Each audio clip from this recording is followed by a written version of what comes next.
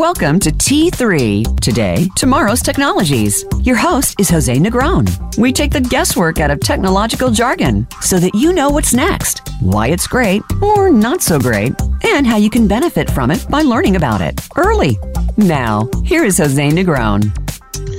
Good morning, folks, and welcome once again to our program. Our program today is about photography, what we need to know but never asked. I'm really excited today because this is something I've always wanted to do.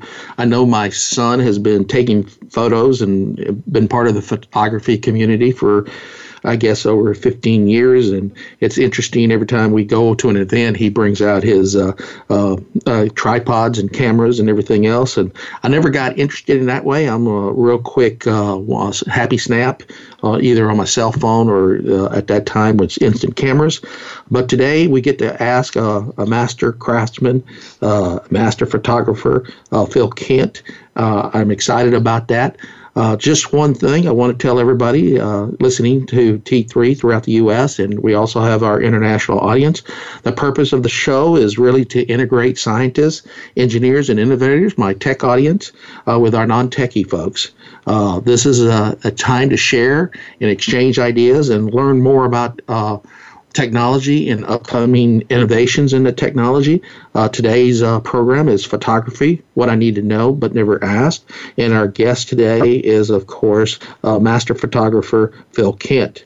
I really appreciate Phil coming to discuss photography, basic principles of photography, the types of photos, the cameras, the technology, the innovations in that area, and major changes that he's seen. He's been doing this for over 40 years, 38 professionally, and I believe he's got started at the age of 12. And let me just give you a quick snapshot of our master photographer, Phil Kent. He has photographed over 1,000 weddings.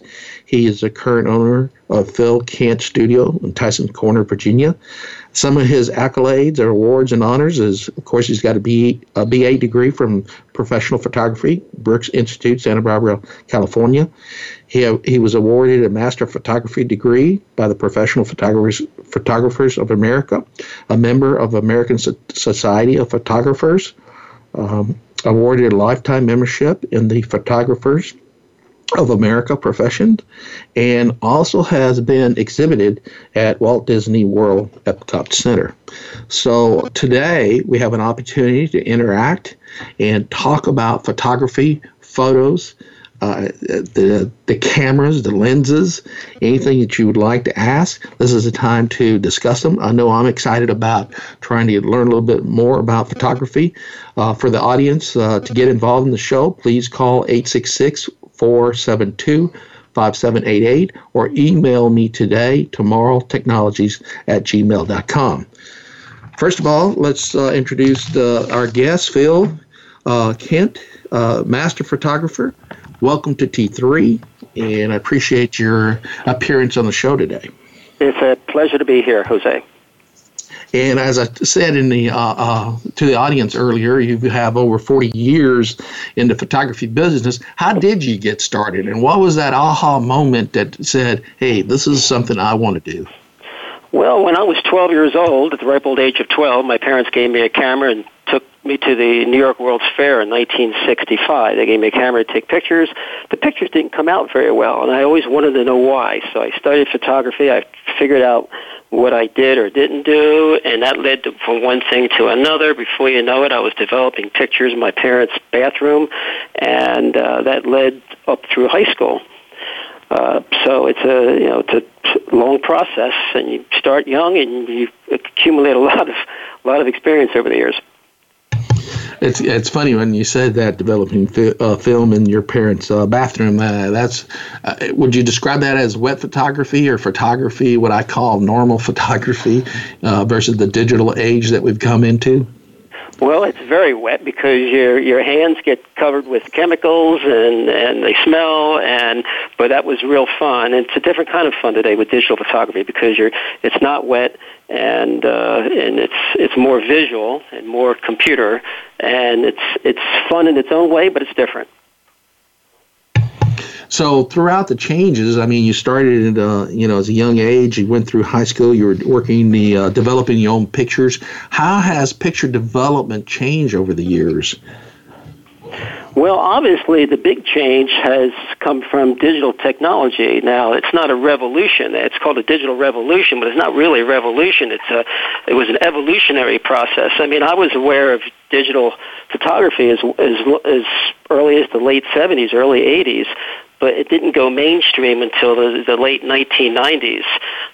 We were still photographing, for example, weddings. By the way, I didn't photograph over 1,000 weddings. I photographed over 1,500 weddings personally, and my business has done over 3,000. I used to have a team of photographers working for me, but that's another thing. But it evolved over the years. I think I took my first digitals around 1999. But the digital photography wasn't good enough for professional use until about the mid-2000s.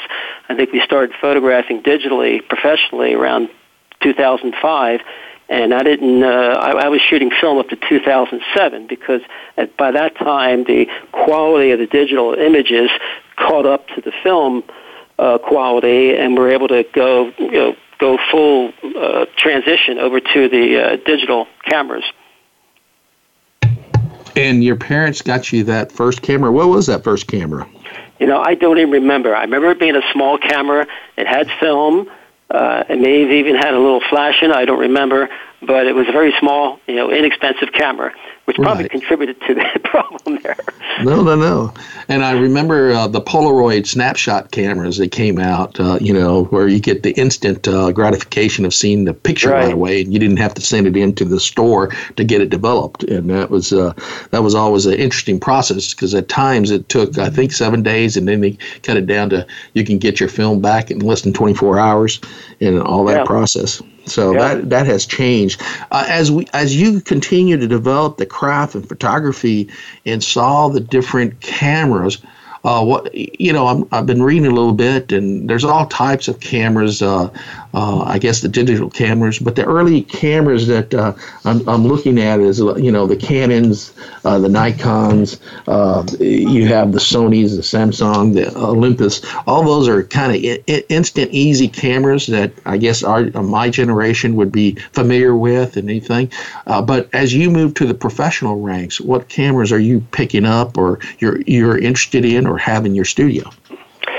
Well, I generally use Canon equipment, but all the cameras today are pretty good. The only difference is how the controls are configured. But Canon, Nikon, and the other makes are all very good cameras. The important thing is not so much the camera itself, but knowing how to use it. A camera, photography is a language. And when you go to school, we go to first grade, you're giving a pencil and paper, and you learn how to read and write. With the camera, the camera is the pencil. Today, the memory card is the paper, and then what is the ink or lead they're using? That's the light. And you got to be able to put all these things together. So what particular camera that you use or make is not as important as knowing how to use it. And that's where a lot of people today fall short.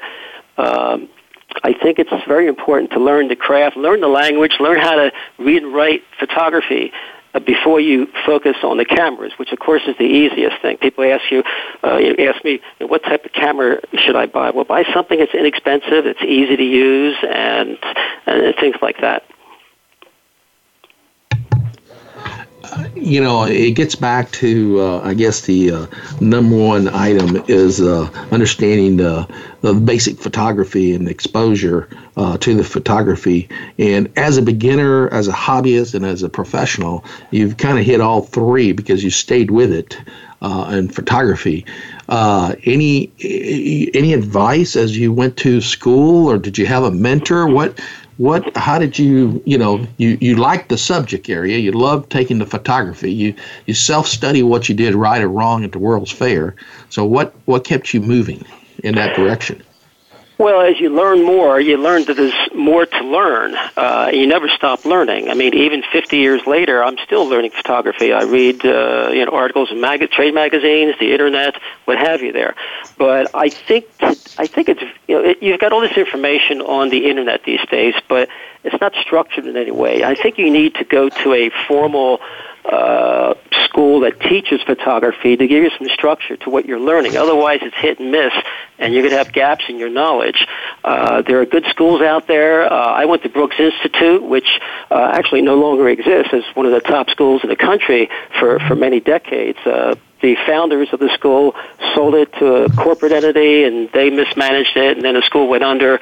Part of that was contributed to the digital, cameras that we have today. That's another story altogether. But the good schools out there, as I understand it today, are schools like Rhode Island School of Design, Rochester Institute of Technology up in New York. They're at the the Kodak town there. Any good school is going to have good photography courses, and it's important to learn the basics and have a structured education. But learning photography is only part of it. If you want to become a professional photographer as a career, you've got to learn other parts of the trade, not just the photography. You've got to learn marketing. You've got to learn how to get your name out there. You've got to learn sales. I mean, once you bring the people in, you have to know how to sell your photography. Business management. These are all separate disciplines that any small business owner has to know. Photography is just what you're selling, what you're creating. And, a lot of photographers today think, a lot of would-be photographers want to learn the photography part, but they forget there's a lot more to it than that to actually become a professional photographer where you're earning a living. Well, it's a full-up business, is what you're telling me. It's not just a hobby, and therefore you have to have the entire knowledge set to not only take the picture but sell the picture. So, absolutely, the one thing that digital photography today has done is that it's made it easier for people to take pictures, but they don't know the business part of it. And because it's so easy to take pictures these days, more people do it. A generation ago, when I started out, it was more of almost a black art 30 years ago, 40 years ago, and the barrier to entry was higher. You had to have the equipment, you had to have the knowledge, and where do you get that knowledge? How do you get your name out there? You had, you either networked or you had yellow pages, and that was pretty much it there. Today, there's, marketing is everywhere. You've got, websites, you've got search engine optimization, all these other factors that makes it easier for other people to get into it. A generation ago, for example, in the wedding photography business, and there's different kinds of photography, just like there's different kinds of medicine, different kinds of doctors, different kinds of law, different kinds of attorneys. So same thing with photography. You've got commercial photographers, you've got industrial photographers, you've got portrait and wedding photographers like me. So there's different fields, and each of those fields has a different requirement in terms of photography itself, the marketing, and so forth there. But getting back to well, go ahead. You go ahead. Ask me a question. I'll answer it best I can. No, that's perfect, because the area of growth is there are a variety of photography, careers, and you need to pick one or two. And as you said, you entered the portrait and wedding side of photography, which is to me a little bit more classical. But there's the sports photography is a different area. Sure. And so everybody's got to learn how to use their canvas, I guess, more than anything else. And you're absolutely right. The basic question I always like to ask is, as you're developing the picture or getting ready to take the photo, what can you walk me through some of the just basic elementary steps that you think about that maybe we don't even think about? Sure. And let me give an example of what many people do today. Everybody has seen a friend or have done it themselves where you have your camera or your cell phone in most cases these days, and you want to take a picture of some friends, and so you've got that camera set up. The person's you're posing for the person, and the person has their cell phone camera aimed at you there, and they're standing there looking at it, and it seems like the seconds go on for minute after minute after minute. It takes them forever to push that button. Now, what's going through their mind at that time? And I would suggest absolutely nothing, because they don't know how to compose a picture. They don't know how to look at the background. What's the lighting doing? Am I in close enough? Am I too far away? When I take a picture, and it really takes you years to be able to master this. It's like typing on a typewriter, or not typewriter, but a computer. That shows you how old I am. Typewriters, but a computer keyboard. You don't think about it. You just do it because you know intuitively where all the keys are. Well, same thing when you take a picture. Now, when I take a photograph, which is virtually every day, I compose that picture in my mind. I look at the light. Where's the light coming from? How do I want to crop this? Is my background straight? Is there something in the background that's distracting? I'm going to get rid of. Is there telephone wires? Is there a tree? Is there an exit sign? Is the lighting on the person, if I'm photographing a person, good on their face? Is my composition good? Should I off-center it a little bit? These are all things that go through my mind, and I've created that picture in my mind before I push that button. And you have to get yourself to be able to understand the language of photography, the lighting, the exposure, composition, all these things before you can really make full use of a camera. And some of these things are basic, and some of these things are not so basic. Selective focus. If you want to do a portrait of someone, but there's a busy background, if you have a wide aperture, that'll blur out the background, and that person will stand out against the background. Things like that. Travel photography. When you're traveling, you would take a picture of a landscape or a cityscape or something, building. What angle do you want to use? Are you shooting into the sun? Is the sun behind you? Things like that. So these are all things that you should be aware of, and try to learn the basics, and you'll create much better images, and you'll be more and more happy with results as time goes by. You get better and better at it. So it's really trying to get a canvas. You're painting a canvas in your mind before you even take that shot. Absolutely. And you're going through. Now, that takes a while to get there. You can't do it right away.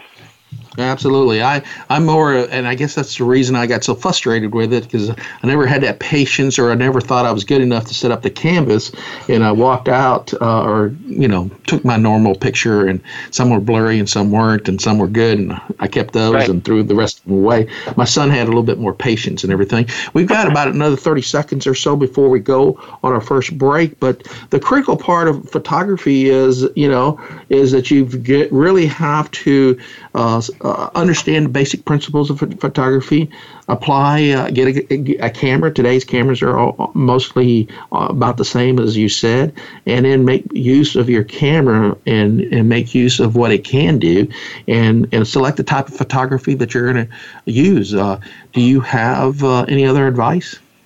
Well, the technology, we're always focused on the technology, and the technology is important, but, no matter how advanced the technology is, you still have to know the basic knowledge of how to create an image, and in the end result has to fit into the norms of good photography, no matter what the technology is. Okay. Well, let's get ready for our first break. We'll go on our commercial break. We're talking to master photographer Phil Kent, and we're discussing photography, what I need to know but never ask.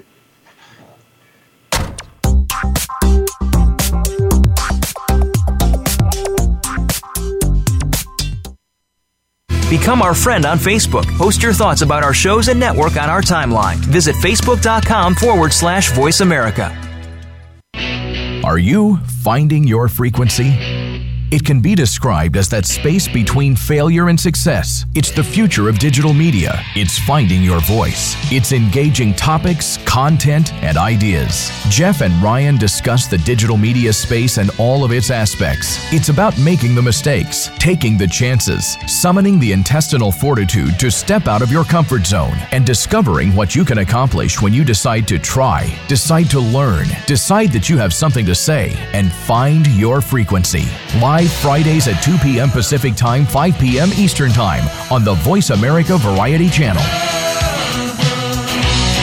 Our humanity is a thing we take for granted, but it takes many forms, and it requires much of us to fully express it. Listen to On Living, the Trauma and Beauty of Being Human, with host Dr. Leanne Nguyen. This program will explore topics about survival, fulfillment, hope, connection, being fully alive to ourselves and to others.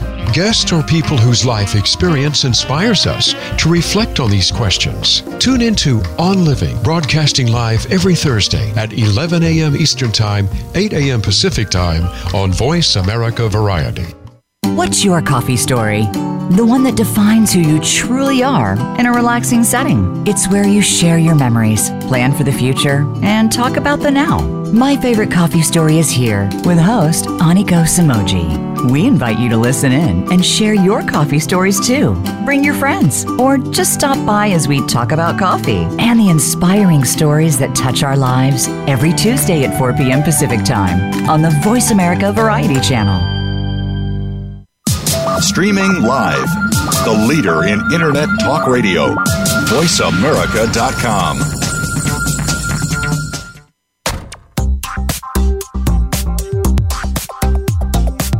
You are listening to Today, Tomorrow's Technologies. To reach the program today, please call in to 1-866-472-5788. That's 1-866-472-5788. Or send an email to todaytomorrowstechnologies@gmail.com. Now, back to our show. Welcome back, folks. Let's continue the T3 program with our guest today, master photographer Phil Kent. He has over 40 years in photography, and the show today is Photography, What I Need to Know But Never Asked. And the real critical thing is we're going to talk a little bit more about the technologies that are out there. I mean, 40 years of photography from what I call the wet photos to all the way to the digitals and the various cameras that we use. I want to ask Phil. Phil, what is your favorite camera? I think you said it was the Canon. Well, I'm a Canon person. I have a Canon pocket camera. I have a couple Canon professional cameras. I like the ergonomics of them, but that's not to say Nikon is not good or as good. Some people like Nikon. Some people like Toyotas. Some people like whatever else there is, Hondas. Well, does everybody like, for me, it was Canon or Nikon. I guess the Pentax came in a little bit for more action-oriented. At least that's what I was told. I never researched that field, but it was either Canon or Nikon. But really, the critical thing is the lenses. Is that a critical component in the camera? Not only the internal functions, but the lenses you can adopt? Well, absolutely, because that's where the light passes through. That's the problem with smartphone cameras. You can't have a big lens on a smartphone. You're limited. You can't bend the laws of physics. So they've got these very tiny lenses, and you can only do so much in a small space like that. Now, you can buy exterior lenses for smartphones, but if you're going to go through all that trouble, why not just get a regular camera where it's even better? A lens is as important as the camera itself. I've got various lenses for various applications, obviously, like any professional does. And you want to, if you're buying a real decent camera, you want to get a good quality lens for it. But again, the equipment is important, but it's secondary to knowing how to use it there, and that's another issue there. I'm sitting here reading a quote from Robert Capa, who once said, if you're a photographer and you aren't good enough, get closer to your subject and keep shooting every day. As you said, see the light and of course, I guess he was taking a lot of happy snaps as he walked around. He always said, ask permission of others before you start taking your pictures. So as you continue your development in your setup of your studio, if I had to set up a studio today, what are some of the key items I need to be aware of? Well, of course, the location. Do you have it in your home, or do you have it in a commercial location? I had a studio. I was fortunate enough to have a studio in a commercial location for 25 years, and when I semi-retired a few years ago, I moved into my home, and it's my commute is shorter, but the equipment is the same. I have a background. I have a couple of lights. I have a posing stool for my clients. I've got a camera stand, a camera, and that's basically all you need. But you need to know how to use the lighting. You need to know how to pose people, make them look good, proper background for whatever application they want to use it for. So it's the equipment, location, and if you're going to do it for a business, you want to, get your name out there and let people know you exist. I'm very established. I have been established. I've got corporate clients in the Washington, D.C., Tysons Corner, Virginia area. I've had them for many years, and I've got companies that send people over on a regular basis when I'm here. I'm only here 2 weeks out of 4 these days because my wife and I travel extensively, being empty nesters. But it's a fun business. I enjoy it. I don't need to do it anymore, but I do it because I enjoy it. We don't do that many weddings anymore. I'd rather do work in the studio because it's Monday through Friday, 9 to 5, rather than weekends.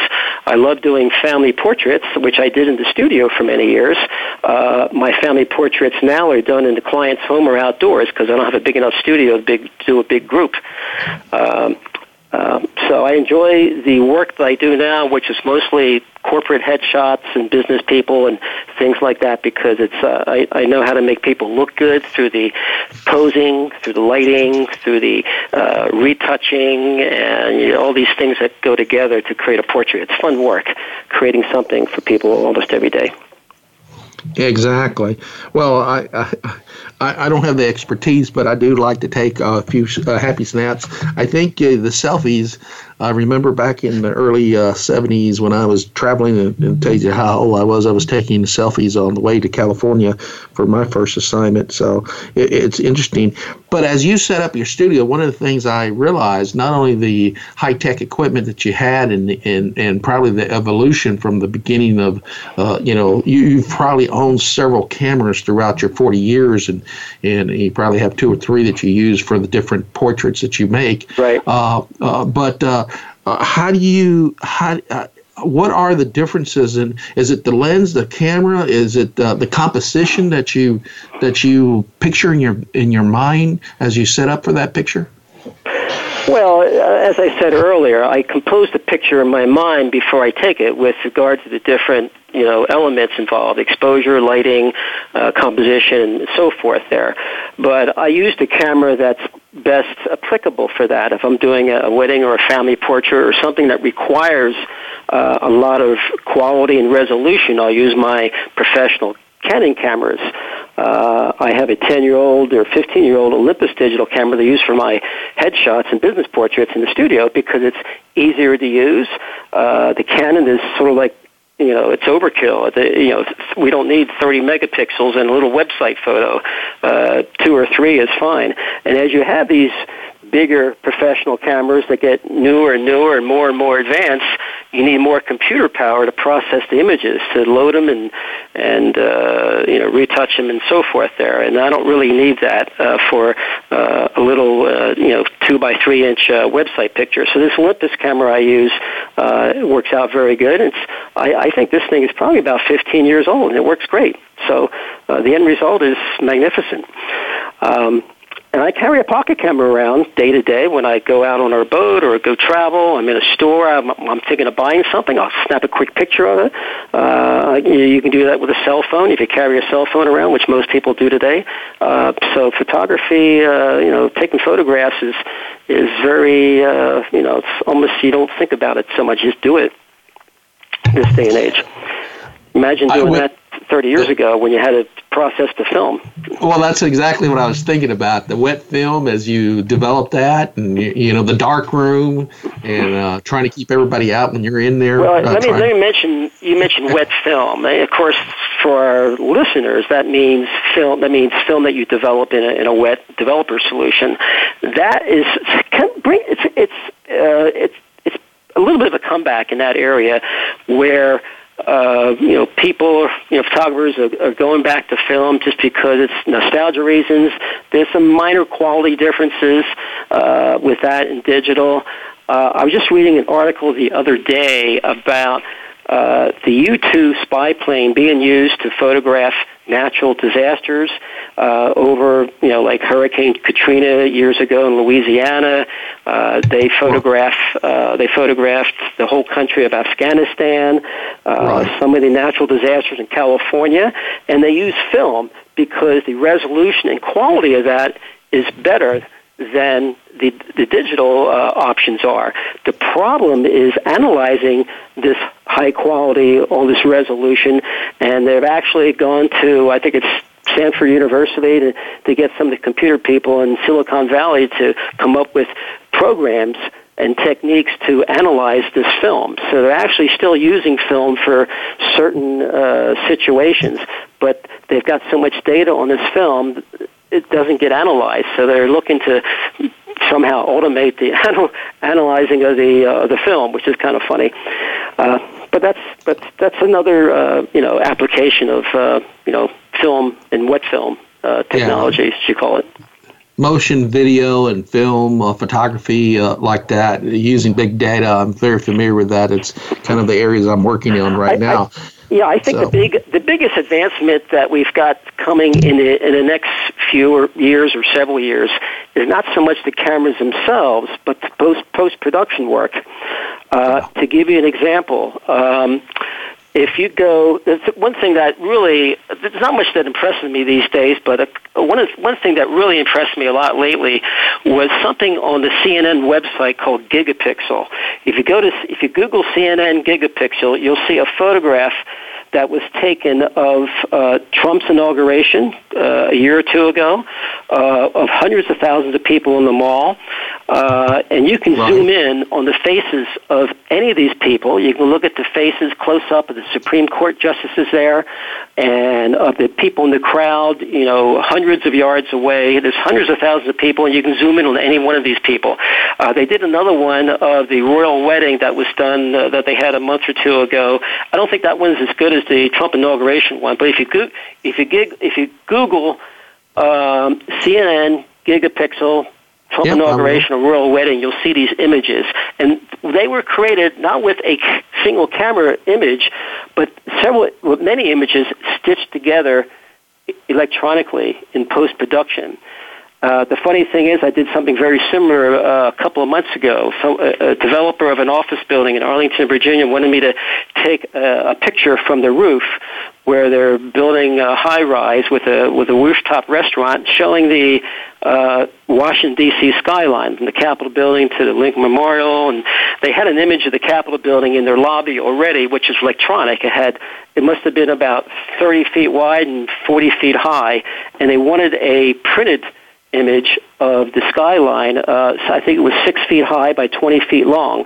But, of course, with the sharpest camera that I have, which is a Canon, I think it's a Mark IV, 30 megapixels, a single image wouldn't do it justice. So what I did on the rooftop that day was photograph different parts of the image, probably 30 different images, panning the camera slowly from left to right, doing another row and doing a third row, and then they took those 30 or 40 images and stitched them together electronically to have a super high quality photograph to mount in their lobby. And if this photograph is going to be 6 feet high and 20 feet long, showing the Washington, D.C. skyline, they wanted to show the detail of the buildings and the people and the streets and everything. So that was kind of interesting. Same thing with that Trump inauguration picture, just an amazing photograph. So I think the post-production part of this is going to be even changing more rapidly in the applications of it than the actual cameras themselves that take the actual pictures.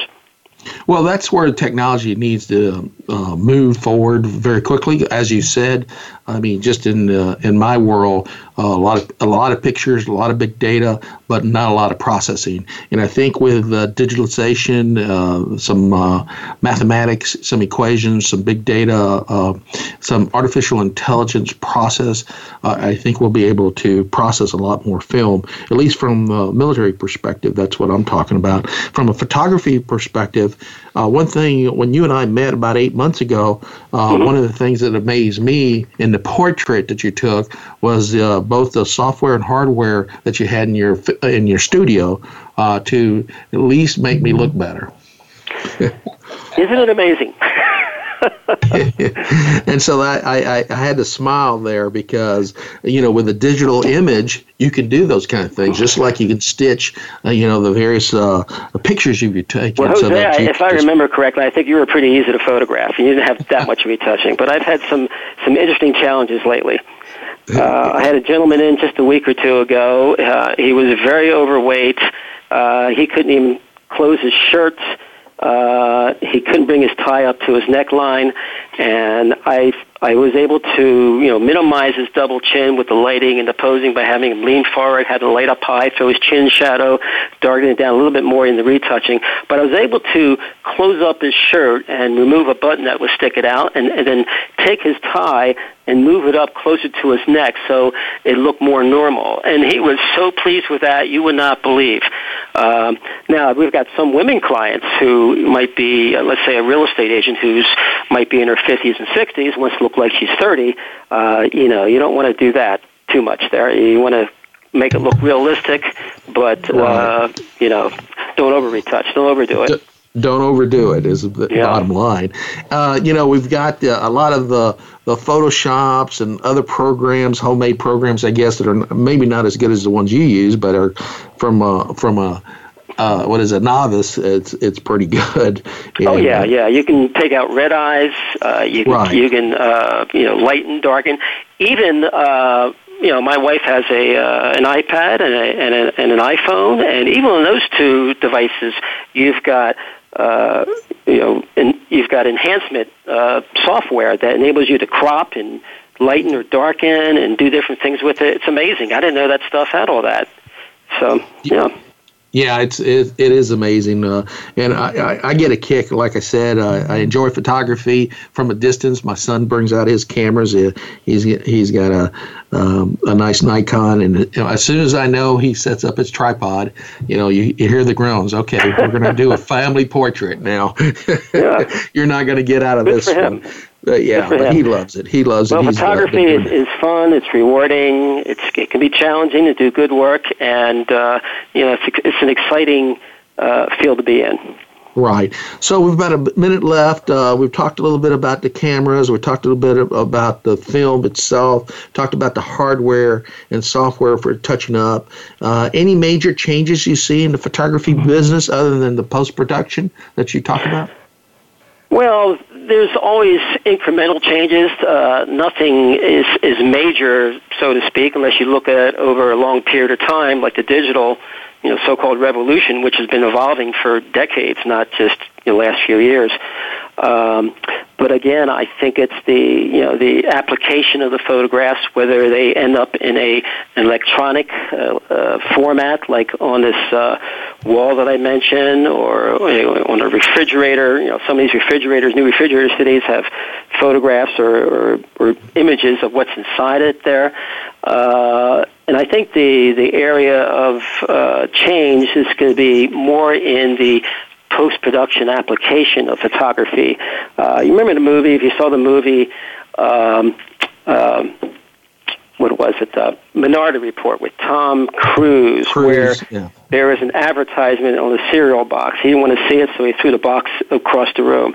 There was a newspaper someone's reading on a subway train where the picture on the newspaper changed as the news changed. Things like that. I mean, that's in the future, obviously, but I think it's the different applications of the final result of the photographs that's changing the most, whereas the capture part of it isn't changing as much. Well, let's go to our second break here, and we'll be back with master photographer Phil Kent.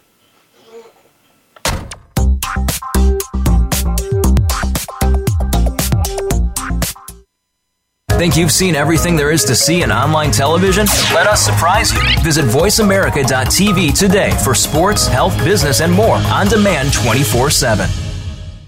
Want an insider's pass to everything that goes on in Hollywood? Join Summer Helene every week for Behind the Scenes. Summer Helene is known as the Duchess of Hollywood because she knows the insiders, legends, and celebs and brings the stories, the gossip, and the backstage scoop. It's the real Hollywood, though, so this program is for adults only. Behind the Scenes can be heard live every Friday at 4 p.m. Pacific Time and 7 p.m. Eastern Time on the Voice America Variety Channel.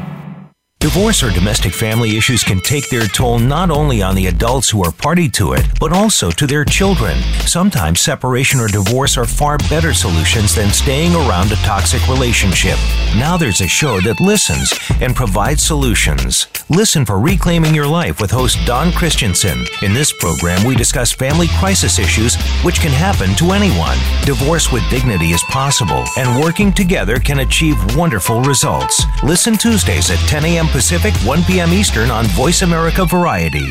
In fitness and health, we all deserve a second chance. Join host Michael Skog for the program You Only Stronger. You always have the ability to start fresh, even if you slip up on your diet or fitness program. Even small steps taken throughout the day can help. Each show will conclude with weekly assignments that you can use, and we'll want to hear your feedback. You Only Stronger airs live Mondays at 7 a.m. Pacific Time, 10 a.m. Eastern Time on the Voice America Variety Channel. Stimulating talk gets those synapses in the brain firing really fast. all the time. The #1 internet talk station where your opinion counts. VoiceAmerica.com.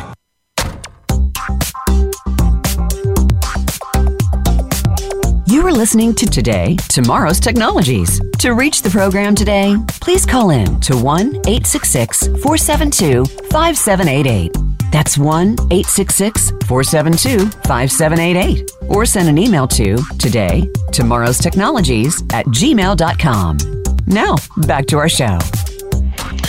Welcome back, folks. You are listening to your host, Jose Negron, and we're on the T3 show. Today's subject is photography, what I need to know but never asked.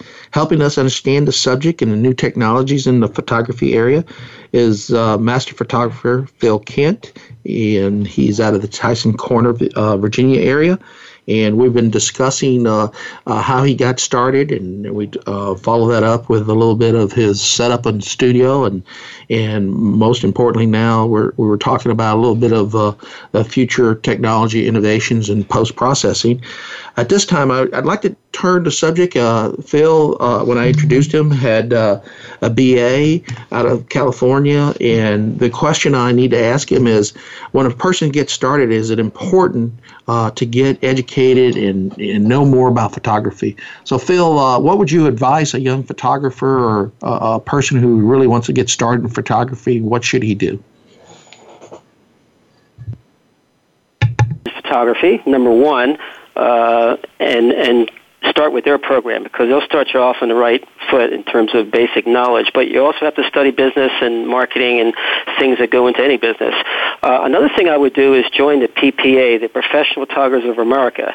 They have a membership, a student membership you can do for, it's very inexpensive. If you're working full-time in the field, then it would cost you more, of course, but as a student, the cost is, I don't know what it is, $20 or $30 a year, but you have access to so many professionals in the business. You have access to their trade show and state organizations, and you will learn so much so fast by being a member of the Professional Photographers of America that you certainly need to do that. I did that way back in 1976. I'm a lifetime member of it, and I still go to the conventions. I've got one in January and got one in Atlanta in January I will go to, and I go about every other year, and I learn about the latest equipment. I learn about the latest techniques, take a few seminars, and see what's what as far as what's going on in the field.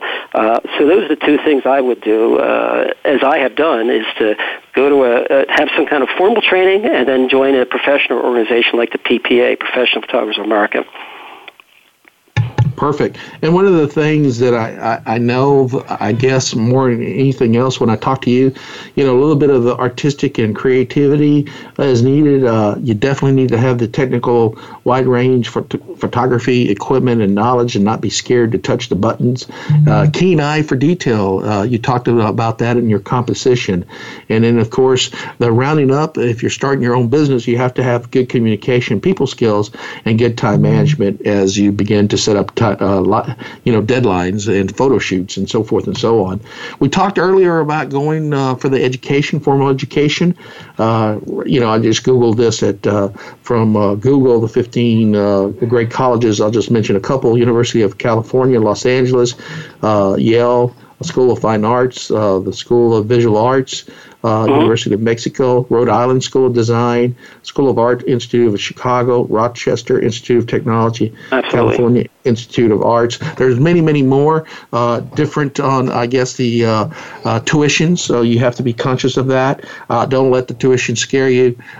Go pick out a school, do the things you need to do, and follow your goal and your path, and you can make your path, as Phil mentioned earlier. You just have to have the want and the drive to go forward as a photographer is the way I look at it. Sure. Let's talk about, we talked about post-production. I think I agree with you. Cameras are, they're not revolutionary anymore. They're more evolutionary as we begin to process that. We're into the digitalization. The real critical piece of that is the post-processing and the ability to do that. When you're in your studio, based on the photography you took or the profession you took up in the photography realm, Phil, it's a little bit easier pace, I would imagine, a little bit more time to do the setup, the vision, the composition, the canvas, and that family or the wedding pictures that you used to take versus a guy who's in the sports field that's constantly running up and down the field. Well, it is.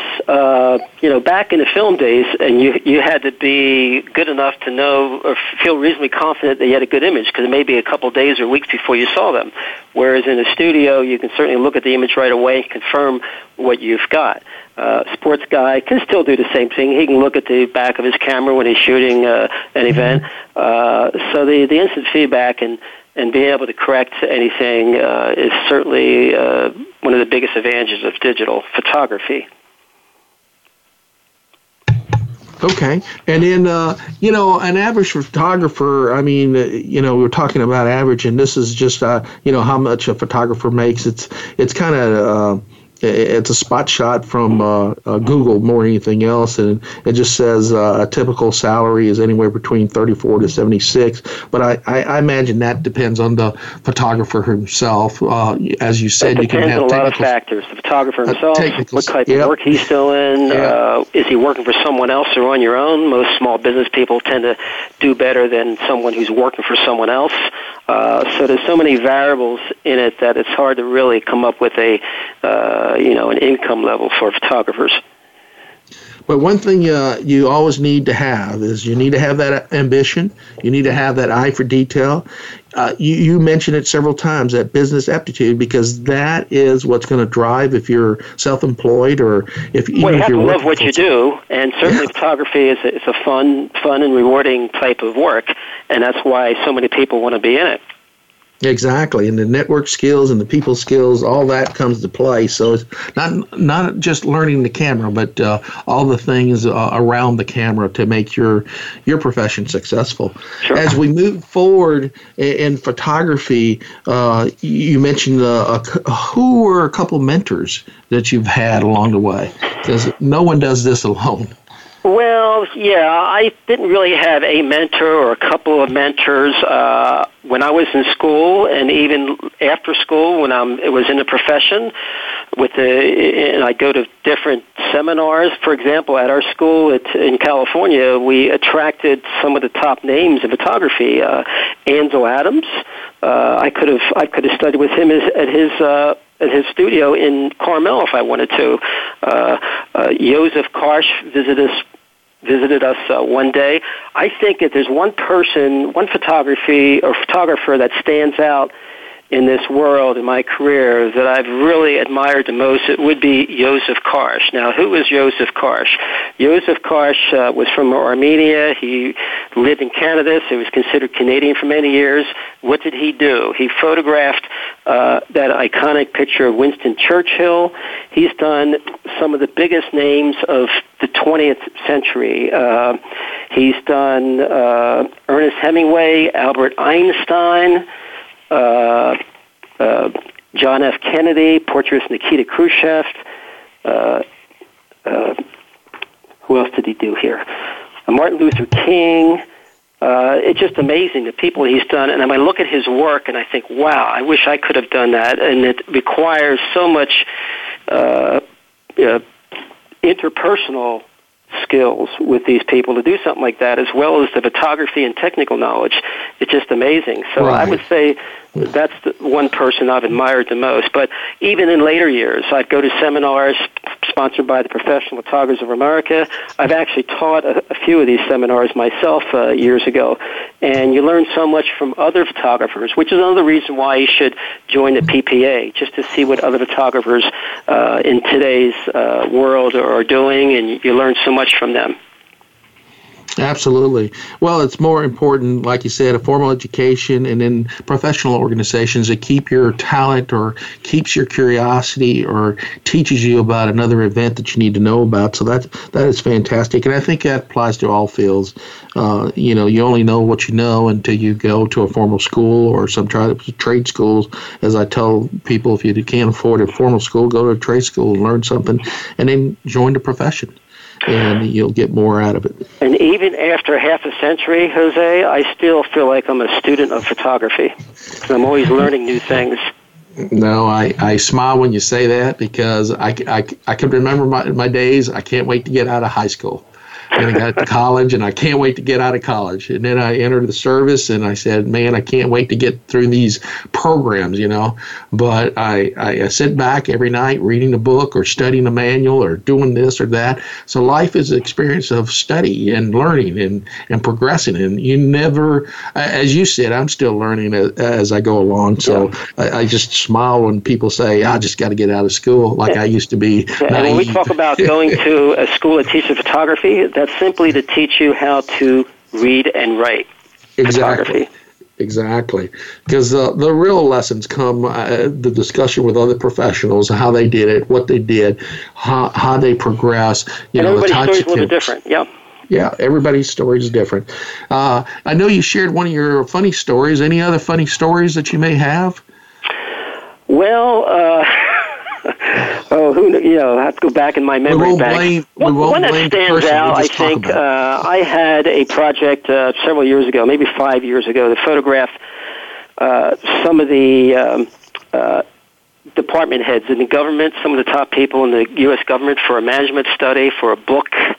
And I'd go to the State Department, and I'd go to another department, Treasury Department. When I went to the Homeland Security Department of Homeland Security several years ago, they let me in the gate because they knew I was coming, and then they directed me to this building over here, and I had to get my equipment out, and I was a little bit lost. So I go into this building, and after I'm through the main part of security, I go into this building, and I go in, I find this room, and so I think that's where I was supposed to go, and nobody was there. And then all of a sudden, all these security people come in, like a dozen of them, and I'm thinking, uh-oh, am I in trouble? Am I going to get arrested or something? What's going on here? And it turns out that they were using me as an example of how to get people through security, because it happened to be their brand new visitor center, and I was the very first person early that Monday morning to go in there, so they used me as an example of how to check people's bags and equipment and things like that. So it was kind of funny in that respect, going into that situation and, not having anybody there, and then all of a sudden people come almost rushing into the room, security guards, looking at you, and you're wondering what's going on. So, and of course, with all these weddings over the years, you're always, I can't relate any particular instance offhand, but there's many, many situations that, you went into. Yeah. So would you say, I mean, you mentioned earlier that a lot of the weddings are over the weekend, so that's the negative part about the wedding shots, but I'm sure you had opportunities to... It depends on if you like weddings or not. To me it was fun. I'm so good at it that people think, some photographers think weddings are stressful. Well, after you've done about 1,000 of them, it becomes so normal for you to be there that it's not stressful. You just do it because you enjoy it. And quite frankly, I think the participants are more stressed out than you are. So I look at my role partly as to help them get through a very stressful day. Making sure everybody's there on time, helping people get their flowers up there and Phil. Things like that. Okay, we've got about 30 seconds. Let me wrap up real quick. Our guest today was Phil Kent, a master photographer out of the Tyson Corner area in Virginia. He's been shooting photography or in that photography field for over 40 years, started at age 12. And today we talked about the various technologies in photography, the setup of a studio, recommendation of going to get a formal education as well as professional trade school. I'd like to thank Phil for coming on the show. I thank Alexandria for sending all the information out, and I'd like to thank my audience for listening today.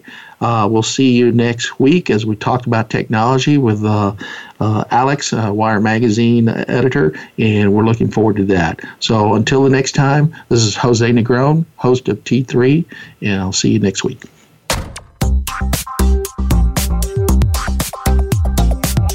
Thank you for listening to Today, Tomorrow's Technologies. We hope you'll join your host, Jose Negron, for another exciting program next Tuesday at 9 a.m. Pacific Time, noon Eastern Time, on the Voice America Variety Channel. Enjoy the rest of your week.